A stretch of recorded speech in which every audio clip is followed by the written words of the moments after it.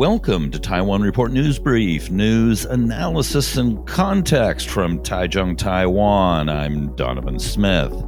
All right, up today on the program, the KMT plan to change their party whip, which is a very interesting move.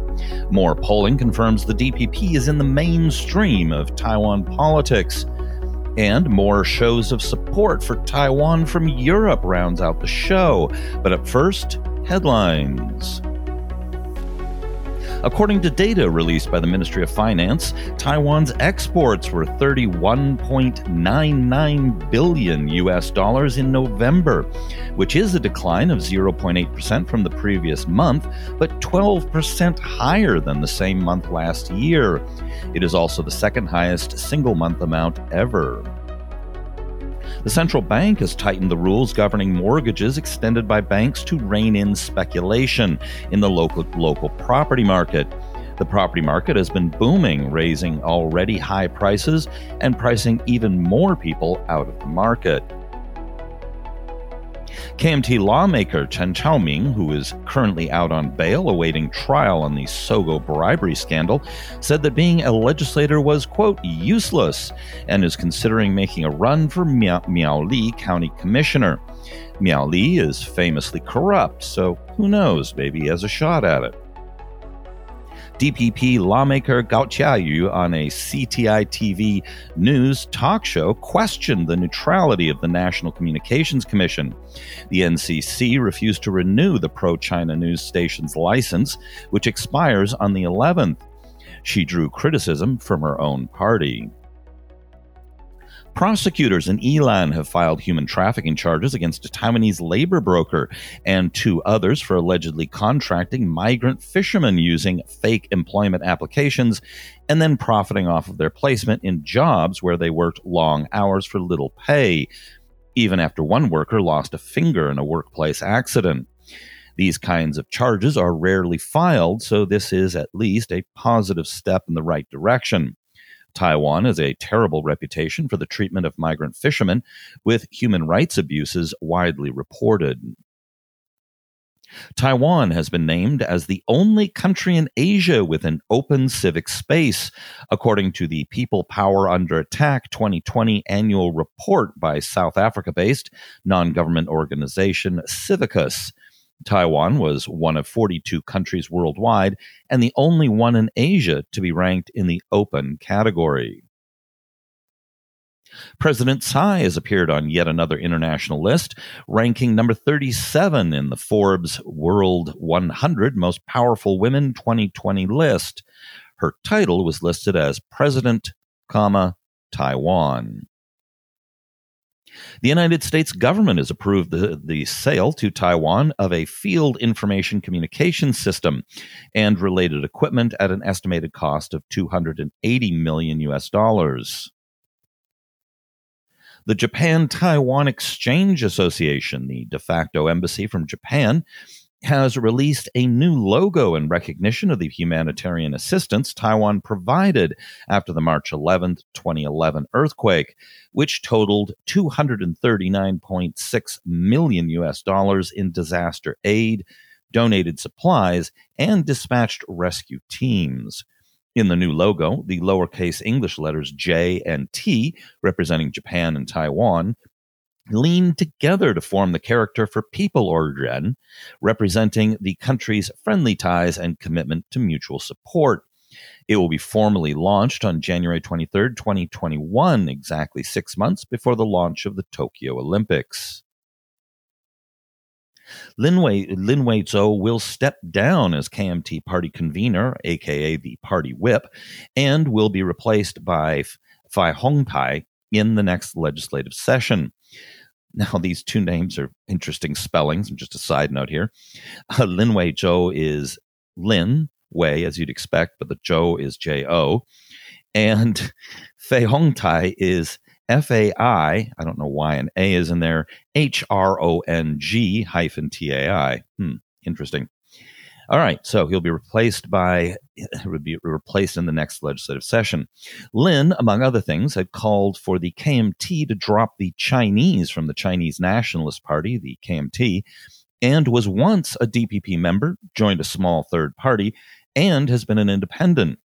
Lin is considered part of the youth faction and a reformist, and is close to party chair Johnny Chiang. Fei Hongtai is older and was in the New Party from the 1990s through to 2005, and is currently associated with the powerful conservative and deep blue veterans grouping, the Huangfuxing. That he remained in the New Party until 2005 is significant. From the late 1990s on, the party became deeply pro-unification. After consultations, Lin said he wouldn't seek re-election to the post. So, what is going on here? Why would Chiang move his supporter out of a key role? Some theories are being bandied about. A likely one is to make the party more unified and cohesive. Fei is an experienced old hand. That, in turn, would make it easier for Chiang to try and get party member votes from Fei's wing of the party when trying to gain re-election to party chair next year. Another possibility is, however, he succumbed to pressure, or there is some kind of behind-the-scenes horse trading going on, though what he might have gotten in return isn't immediately obvious, if that is indeed the case. Yet another possibility is some combination of all or some of the above. What is certain, however, is that Chiang's efforts to get the party to drop the 1992 consensus at the party Congress in September failed in the face of opposition from older, more conservative party members. Regular listeners to the show may be asking the question, why focus on the KMT and third parties so much, and why so little on the DPP in this show? Well, the reason is simple. The DPP is firmly in control of the president and party chair Tsai, who has firmly planted the party's flag in the center of Taiwan's politics and sovereignty and identity, and has done an excellent job of nurturing young political talent. Without much infighting and tension in the DPP, there isn't much to talk about. The KMT, by contrast, has become marginalized by their ideology regarding China, making them very hard for the broad public to swallow in national elections, though they may do well in local elections. They've also done a terrible job preparing a new generation of political talent, with the exception of Wayne Jiang Wanan. But he's the great-grandson of Chiang Kai-shek. To be a truly viable and thriving party again, they desperately need reform. But in spite of his best efforts, Johnny Chiang has only made limited headway. He's up against party heavyweights, a voting party membership that is out of the mainstream, an inflexible and hidebound political culture, and the perception he is simply a temporary interim chair. So, who wins these internal battles in the KMT is key to how and in what direction the party moves, and, by extension, Taiwan's democracy and sovereignty. As for the third parties, they've had a golden opportunity to fill the vacuum left by having a viable opposition to the DPP in the center, but have largely been undone by their own incompetence, inexperience, and internal strife. At some point, the DPP will start to come unglued. Eventually, internal tensions, inertia, and overconfidence will catch up with them. For how many terms can one party rule? That process could begin as soon as 2022 or 2023, when the various factions and personalities in the party start to jockey for the mantle of power post-Tsai. Earlier, if the party does poorly in the 2022 local elections. It's also possible Pax Tsaianica will last into the post-Tsai era for a while, but it can't last forever. So who will the opposition to the DPP be when that happens? Will it be the KMT? A finally competent third party? Or will the DPP itself split, spawning its own competition, possibly in partnership with non-DPP politicians? It's a fascinating question, and the story unfolding is dramatic and with huge stakes on the line for Taiwan's future. Speaking of the DPP currently owning the mainstream of Taiwan politics on identity and sovereignty, recent polling continues to firmly underline this point. Recently, after U.S. Secretary of State Mike Pompeo stated that, quote, Taiwan has never been a part of China, Taiwan Public Opinion Foundation polling showed 70% agreed with the statement, with only 22.5% disagreeing. Now, that's remarkable considering decades of KMT imposed education emphasizing Taiwan's Chinese identity and as a province of China. Even KMT supporters are split, with 45% agreeing and 46% disagreeing. Among Taiwanese descended from Chinese who came to Taiwan after 1945, or Waisenren, 46% agreed and only 32% disagreed. Now, of course, presumably they're thinking about this in terms of the People's Republic of China being China, in the case especially of the Waisenren. But meanwhile, the KMT continues to espouse a one China ideology. Now, the younger the person polled, the more likely they were to agree with the statement, suggesting that the current trend is that this will only continue to increase unless something big changes. That's all.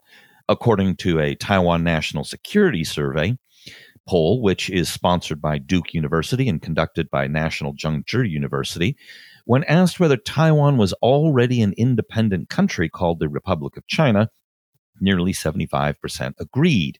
That has been President Tsai's rather conservative line, though she usually phrases it Republic of China, Taiwan. All polls in the last year have shown strong movement toward increased self-identification as Taiwan, and it was already high to begin with entering the year, increased opposition to and a sense of threat from China, and an increased willingness to declare so-called independence, which in practice is name rectification to Taiwan and dropping the ROC moniker. Maintaining the status quo, however, as an independent ROC Taiwan is still the most popular option, as most people still don't want a war over a name. Support for unification has remained roughly steady in the low single digits. Though trailing the U.S., there have been clear signs of support recently from the European Union. In a video conference with Taiwan's representative to the EU and Belgium, European Parliament Vice President Nicola Beer has expressed an interest in visiting Taiwan as soon as travel conditions permit to show support for Taiwan. CNA quoted her comments this way. During the virtual meeting, Beer argued that Europe needed to support Taiwan's democracy and that the events in Hong Kong showed that Europe must not wait to take action. Now is the time for the EU to adjust its relations with Taiwan, she said, especially as calls for the EU to review its China policy are growing and China's threat against Taiwan is mounting and putting the status quo across the Taiwan Strait in danger. Increasing dialogue with Taiwan is part of the EU's efforts to help maintain peace across the strait. So stepping up EU-Taiwan ties is in line with the European Parliament's duties, she said. Now, the article continued with this. On efforts to deepen two-way relations and cooperation with Taiwan, Beer was cited as saying that concrete actions should be taken to initiate negotiations on an EU-Taiwan free trade agreement and support Taiwan's bid to gain observer status in the World Health Organization. In an emailed confirmation to CNA, Beer's office confirmed she would visit Taiwan, quote, as soon as the COVID-19 context allows this. This follows closely on the European Parliament recently passing two resolutions that support Taiwan's bid to participate in the World Health Organization and its intention to negotiate a trade pact with the European Union. Even more boldly, though with less immediate impact, the European Liberal Youth approved the motion, Let Taiwan Be Taiwan, recognize Taiwan as an independent sovereign state. Now, this paves the way for its parent institution, the Alliance of Liberals and Democrats for Europe Party, to raise the motion in the European Parliament. The proposition, which was submitted to Danish Youth submitted by Danish Youth Party Radikal Ungdom, passed with 91% of the vote, 172 to 8, with 9 abstentions. The text of the motion calls for the EU to, quote, end its one China policy and to recognize Taiwan as a sovereign state independent from the PRC. It also ended with a summary reason for the motion, which reads, quote, Taiwan has its own military, economy, culture, and its democracy. By every definition, Taiwan is a sovereign state, yet few states recognized it to be so. Let's change that. Now, that's excellent, misspellings and wonky grammar aside. Whether it actually makes it to the European Parliament remains to be seen, never mind seeing it passed. But it is still a strong show of support that would have been unthinkable a year ago, especially since EU foreign ministers stood together against and lambasted the Chinese foreign minister during his European visit earlier this year after he attacked the Czech Senate president for visiting Taiwan. There seems to be a growing sense in the EU that not only should China be resisted on the issue of Taiwan, there really isn't a whole lot China can do about it, at least to a point. Let's hope this continues to gain steam. All right, that's it for the program. Be sure to hit like and subscribe and all that good stuff. Be sure to check out the Taiwan Report website at report.tw, where we do lots of great news aggregation for you. And if you can do it, please join us as a patron on Patreon. It shows a lot of support and really gets us moving. So, all right, look forward to the next show. This has been brought to you by the Taiwan Report. For more content like this, become our patron at report.tw. 哎呦，就是那个台湾狗啦，最喜欢我的台湾狗了。